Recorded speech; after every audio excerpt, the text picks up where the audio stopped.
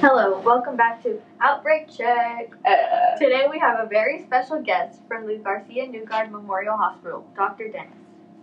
So from what I can understand, you guys had a pretty rough past couple of weeks. What was going on at your hospital? Well, at Garcia Newgard, we had a terrible outbreak that no one was expecting.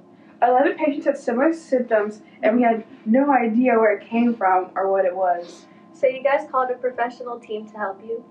Yeah, we called the PLTW defense team. What was your favorite part about working with them? Me and my coworkers learned a lot from the team. We went through the chain of infection with them and actually got to learn a couple of new things. Like what?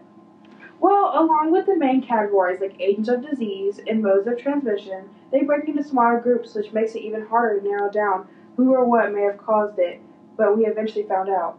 And can you tell us what the outbreak was at your hospital? Yes, it was staph, or staphylococcus.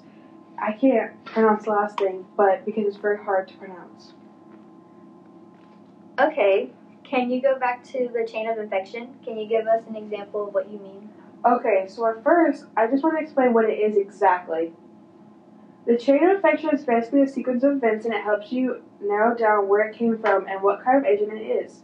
We want to make sure we are correctly identify the agent so we can treat it accordingly. Okay, so like how you don't want to treat a patient for a virus when it's really a fungus that is giving them the symptoms. Exactly. So this main groups then break into little categories, like for example, agents of disease. It could break into fungus, helminths, viruses, prions, etc. Ah, okay. Yeah, so we did some investigating and went through time logs and suppliers and other things so we could give these patients the help they needed. I hear you brought a patient with you to share her experience.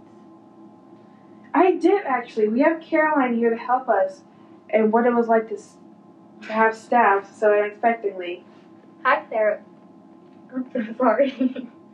Hi, Caroline. How are you doing? Hi, Serenity. I'm good. I'm feeling much better now. Good to know. So let's get straight to it. Was the mysterious outbreak scary for you and your family? It was terrifying. I had no idea what I had and where it came from. I certainly wasn't what I had gotten from the hospital. It certainly wasn't what I went to the hospital for. And you were patient 8. And what symptoms did you have? I was wheezing, coughing, up green mucus.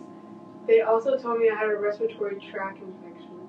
And was that what you went to the hospital for, to treat those symptoms?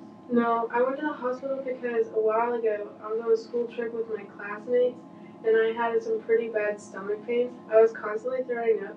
Once I arrived at the hospital, they took me to get a CT and they told me I had ruptured appendix.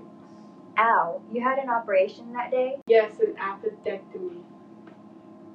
Ah, and Dr. Dennis, do you think that Caroline got staph from the procedure that was done on her? It was possible, but very unlikely. Not all of the patients that presented with the same symptoms as Caroline had the procedure done. We weren't exactly sure where it came from, but we are pretty sure we found out. And Caroline, did you get frustrated at any time when you had no idea what was happening to you? I was certainly mad. I knew the hospital was doing its best to find out what it was. I wanted to go home with my family, not in the hospital there. I'm sure it was difficult for you. It certainly was. And if you don't mind, Dr. Dennis, I want to share with the listeners a few tips to stay safe from the outbreak like these. Not at all. Go for it. I'll be taking notes myself. Okay, so we know that strange outbreaks like the one that happened at Garcia Newgard aren't very common, but it's important to know how to protect yourself from one.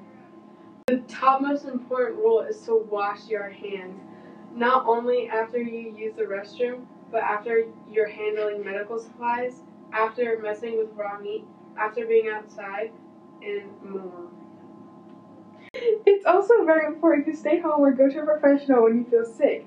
You don't want to spread it to the people out shopping or eating.